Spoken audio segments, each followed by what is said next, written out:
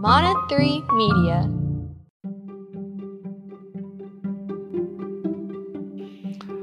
Welcome to Going Deep, a offshoot of the podcast, What Difference Does That Make, by Dr. Mike Courtney. I'm Mike Courtney, and for 40 days we are involved in a spiritual adventure of going deep. If you are joining us for the first time, welcome. If you've been following all along, thanks for doing that.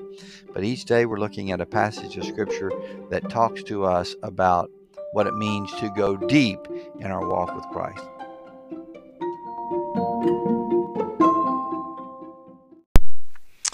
Good morning. Welcome to Going Deep. I hope that you're enjoying this. I am.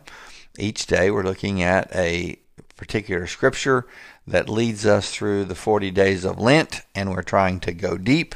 And today we'll jump right into the scripture reading for the day, and that is the book of Philemon. Back in the fall, I did a teaching at our church. I teach there on Sunday nights or Wednesday nights.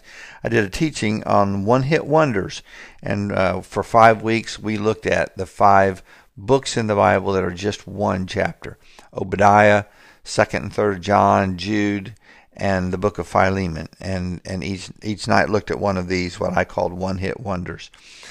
Philemon is an interesting story. There's as much behind the story as there is in this short chapter, but apparently Philemon is a relatively wealthy Christian, a leader in the church, a friend of Paul. Paul calls him a dear friend, a friend of Paul, fellow worker, and he has a slave that has run away.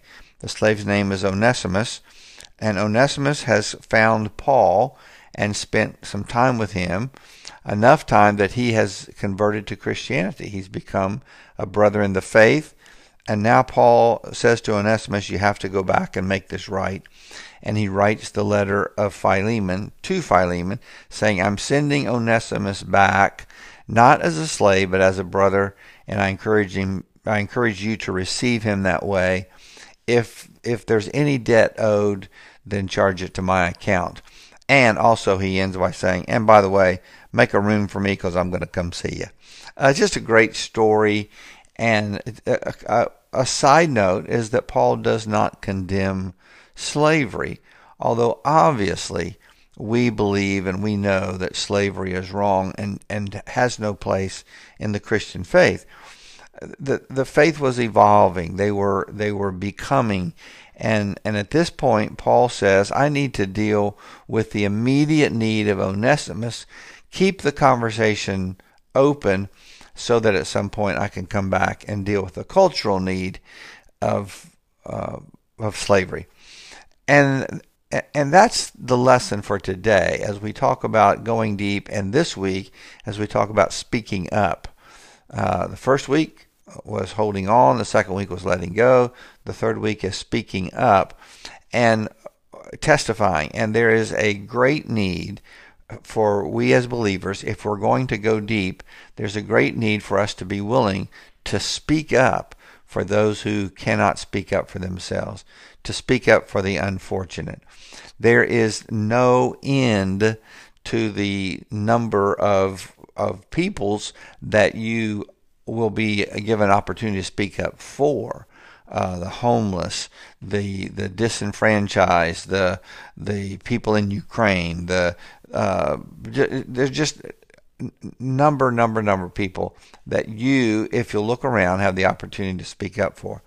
And if we're going to go deep, then it's going to require that we be willing to speak up, that we be willing to testify on behalf of those who need it. One that is in the forefront of the news today as we interview a prospective Supreme Court judge is the unborn, speaking up for the unborn. It is a battle that the church has been battling for quite a while, and it seems that we're gaining some ground and need to continue to pray and battle that battle. So speak up for those less fortunate. How do you do that? How do you go about doing that? Well, in this book of Philemon, there are 3 or 4 things that come to my mind that are vital in the way we go about speaking up for the unborn, testifying for the unborn, and I want to point those out. First of all, we keep the conversation graceful. Paul says in verse 3, grace and peace to you from God our Father and the Lord Jesus Christ. We hardly ever do the kingdom a service when we become belligerent or angry or antagonistic. Keep the conversation graceful. Keep the door open. Keep the lines of communication going. Demonstrate grace and peace, even as we speak up for those very difficult situations. Keep the conversation graceful. The second thing is keep the conversation prayerful. In verse 4, Paul says, I always thank my God as I remember you in my prayers. What better way to be effective as a believer when we're speaking up for those who need our help than to pray for and openly pray for those people that are on the other side. Particularly today in our particular arena where we're so sure that if we get the right president in the White House, it's going to change our faith and win the world. And by the way, that's not going to happen. God is not limited to or dependent upon who's in the White House. But what better thing for us to do than to pray for those people that perhaps we did not vote for or that politically we disagree with, whether on a local level or a national level or even across the world, to pray for the people in Russia, to pray for Vladimir Putin, to pray for, not God rain down fire on him, but God change his heart, to make it prayerful. The third thing is make the conversation loving, graceful, prayerful, loving. Verse 7, your love has given me great joy and encouragement because you, brother, have refreshed the hearts of the Lord's people. Be loving, even as you speak up and speak against. Be loving. Demonstrate that. Go out of your way to be kind to and to try to meet the needs of not only those disenfranchised people that you're speaking up for, but those offenders on the other side, to be loving. And then finally, be confident. In verse 21, confident of your obedience, I write to you, knowing that you'll do even more than I ask. Doris says of me, I don't know if this is true now, but she says, little children and dogs always mind you. And if that is true, it's just because I'm confident that they will.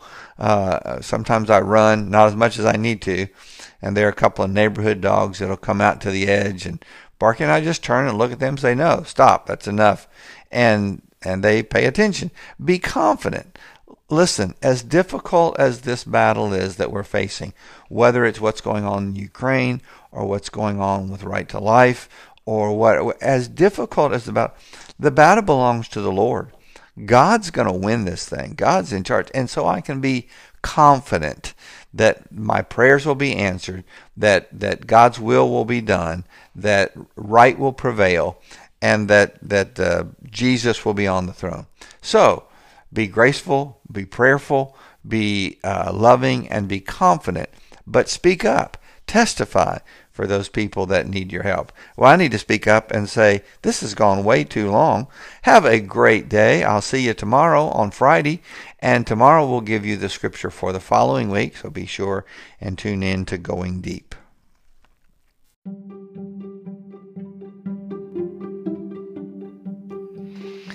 Thank you for joining us for Going Deep. If this is your first day, welcome. If you've been following all along, thanks for doing that. If you'd like to know more about Going Deep or the podcast, What Difference Does That Make?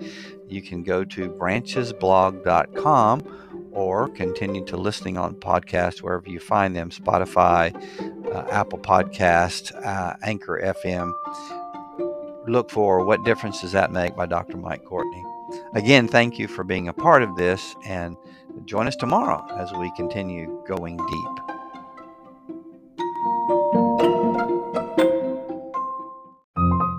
Mana 3 Media.